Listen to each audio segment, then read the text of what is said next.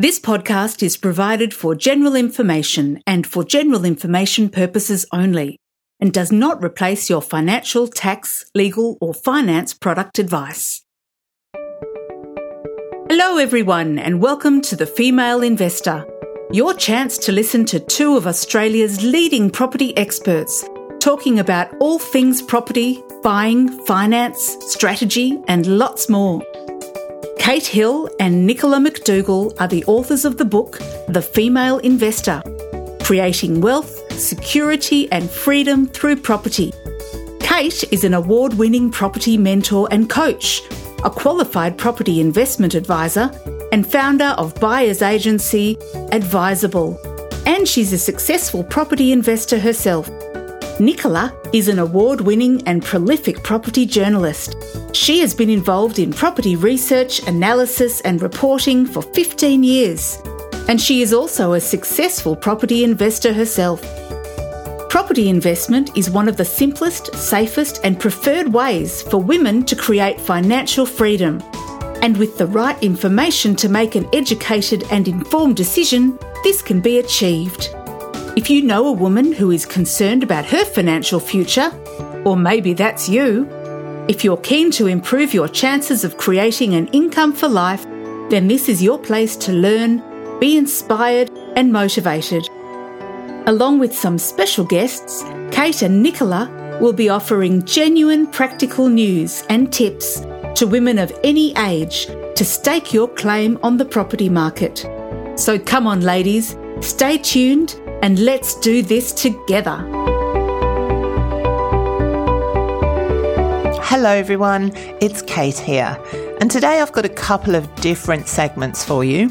The first is a bit of a strategy session from me discussing risk profiles and whether you are ready to invest in property. And following that, I've got all your latest property news, so stay tuned. Okay, ladies. Now, I know that this might not sound very compelling, but I honestly can't stress enough how important this all is, what I am about to talk about. All property investors, regardless of whether you are just starting out or whether you are seasoned and are buying property number 6, need to have a really close understanding of their own particular risk profile. Now, there are some very clever and skilled salespeople out there. Nicola and I talk about spruikers all the time, and it's easy to get excited by the prospects property investment provides, particularly given the really strong returns of recent times. But as well as going up, obviously, the markets can go down, and it can cause devastating issues for anyone who is just not properly prepared. So, while property can be one of the safest ways to invest money, you can also get it really wrong if you're not careful. And you can lose a lot of money in the process. So you do need to conduct proper analysis of your own particular risk profile. Okay, so analysing the risks. This should be considerations around your age, your work, your financial position, and prospects, including any existing equity or deposit. Everything needs to be included. Now, these things and more, you need to take these into account and accurately analyse them in honestly, really realistic detail to determine exactly what level of risk is suitable and what you're comfortable with for your circumstances. And when I say level of risk, I mean things like the potential cash flow of a property, the age of a property. What does all that mean, right? So when I'm talking about the age of the property, that will often relate to the level of maintenance that might need to be done. Having said that, some of our older properties, they were built to last, and some of the newer properties, you have nothing but maintenance. But anyway, there's also the area that the property is in that can also be a risk, the kind of tenants that you get. There are risks such as buying in the wrong market at the wrong time or overextending yourself. So a drop in house prices can leave you in a position of negative equity, which basically just means that the amount of money that you owe on the property is more than the current value of the property itself. There is an argument that property investing is safer than the stock market because the property will always be there no matter what. It is bricks and mortar. It's a physical asset. So many people feel that they can ride out any downturn in the property market if they keep their eye on the longer term vision. But still, all investors need to assess risk profiles to work out how they will manage if things go badly economically, either for themselves or for the economy as a whole. If you don't adequately assess your risk profile using the guidance of an experienced and qualified property advisor, for example, you could easily end up purchasing property that restricts your capacity to grow your portfolio in the future. If you end up buying a really high risk investment that turns bad, you can end up in real trouble, both financially and emotionally, promise me. So do your due diligence. Now, sadly, one of the big issues for any investor is when they haven't done enough due diligence or they know that the market or industry well enough. The first property you buy can often make the biggest impact on your overall property portfolio success. If it goes wrong, people often don't have as much backup to access cash, and they can end up losing a large chunk or all of their investment if they are stuck with no way to pay the bills, for example, the mortgages and all those costs. And it's not just the property market dropping. You've got to consider potential issues such as your health, the health of your partner, your family. This often gets overlooked. The whole fact of building in financial buffers, it's important to help you deal with unexpected circumstances. Losing your job is another risk, of course. Allowing for the fact that this might happen means you can plan for it in advance. And if you've got a property that is not costing you a lot, that might even be paying for itself, well, then that's great. It doesn't actually matter too much what happens in your personal life because the property will keep growing and you don't have to put in a lot of money to hold it every week. Managing your cash flow. So managing your cash flow is, of course, also really, really important. Keep a budget, get to grips with what ifs. What if this happens? What if that happens? This might also minimize your anxiety around the whole thing and in any of these circumstances because you will have then planned your approach and you'll have considered the impact financially of these circumstances. So having said all of that, you don't want to be that neurotic and obsessive about potential risks that you never end up moving ahead with anything at all, right? Just be aware that stuff is going to happen. Okay, so who are you? Your personality plays a factor in all of this too. You might be more conservative or more of a risk taker. Your attitude to money affects your risk profile, unsurprisingly. Do you run a tight budget and save money every month generally, or do you live week to week and see if there's anything left at the end, right? You know I'm a massive believer in spreadsheets, in tracking your expenditure, know what is going in and going out. Any investment requires discipline, organization, focus, and those relevant skills to interpret and define and learn from the research so that you can develop your strategy. And obviously you can get help with this from financial advisors and property advisors. If you have investment experience, then this can also affect your attitude to risk. If you've had a bad experience with an investment in the past, then you might be hesitant to make the most of the best opportunities out there for you right now. And on the other hand, if you've been in the very fortunate and positive position and all your investments have been successes and you've seen them work for others and it's seemingly easy, then you might be blinded by optimism and overconfidence based on previous market conditions. It is really important to be honest with yourself about what you're feeling. Now, you can't ignore gut feel and instinct. We all get a feel for an area or a property, but you must never make emotional decisions and ignore the data. Okay, ladies, get educated, which is obviously why you're listening to this fabulous podcast, right? Before you do your first or your next deal, make sure you spend time getting educated and totally across what you're comfortable with, what you need to know, the best tools to help you have a clear view of your strategy and goals. Now, again, I come back to this might not be your first property investment. This might be your 6th or 7th or who knows, 2nd. And you might feel like you know it all.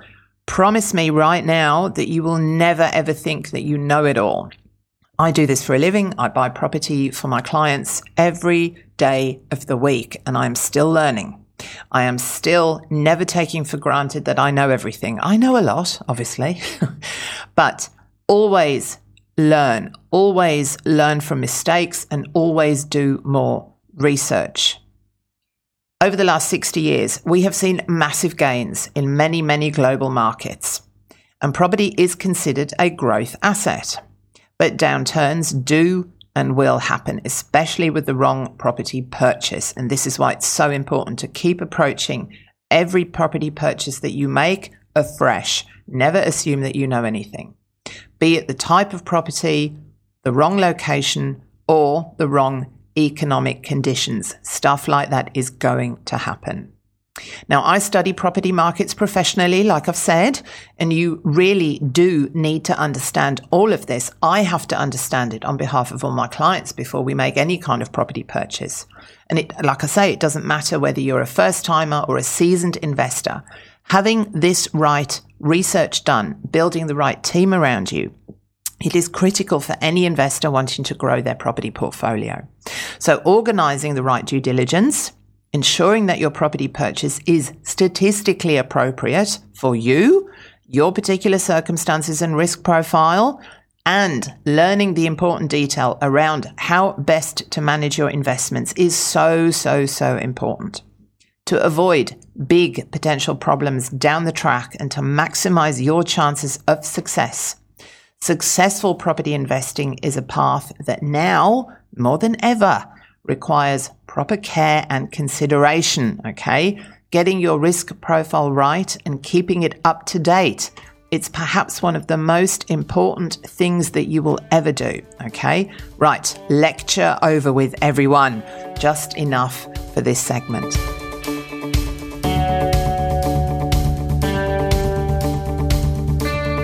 Well, I hope you found that segment about risk profiles useful. It is really, really important, as I kept saying.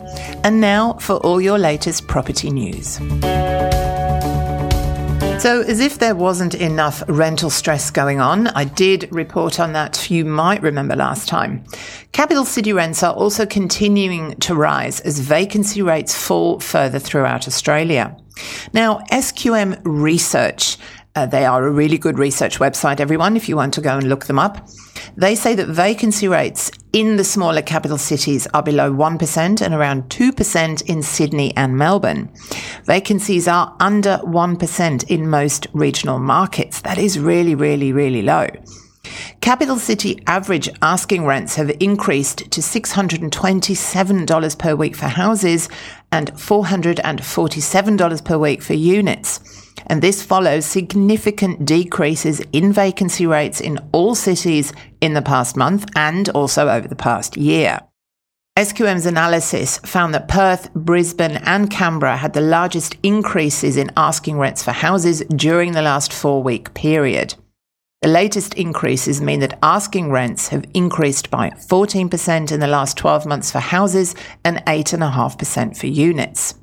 Now, SQM have said, given the dramatic tightening in vacancy rates, we are seeing an ongoing acceleration in weekly market rents across our Australian capital cities. We can expect capital city rents to rise by over 10% in 2022.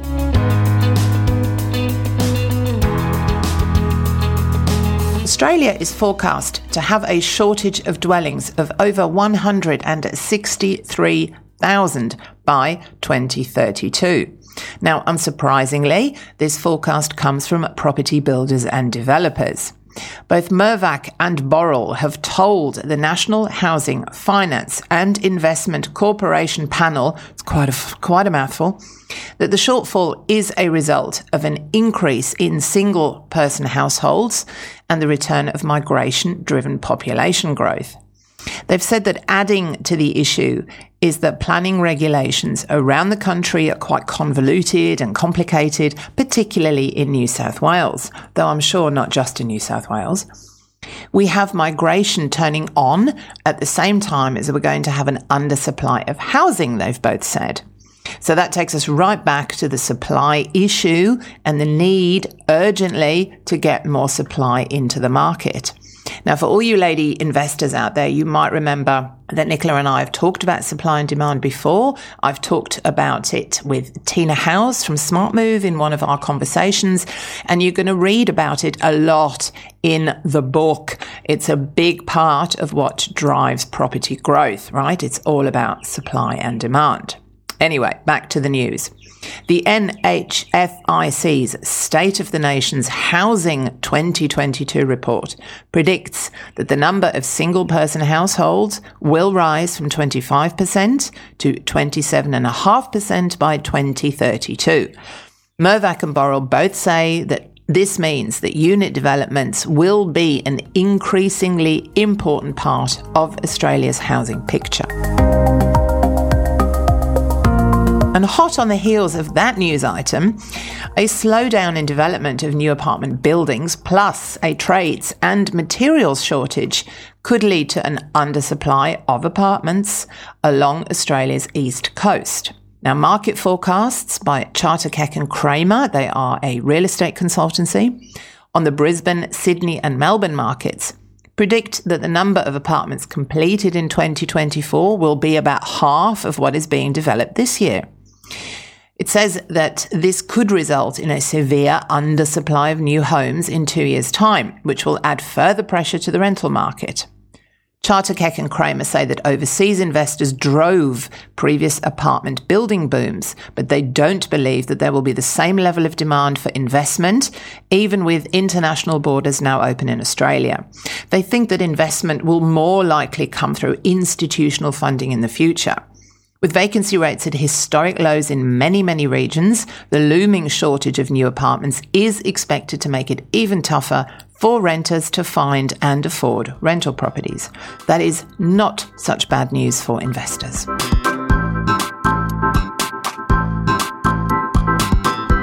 The value of property bought by self-managed superannuation funds, those are retirement funds, pension funds as they're often called in Europe, that increased by 22% in the past year to a record $140 billion.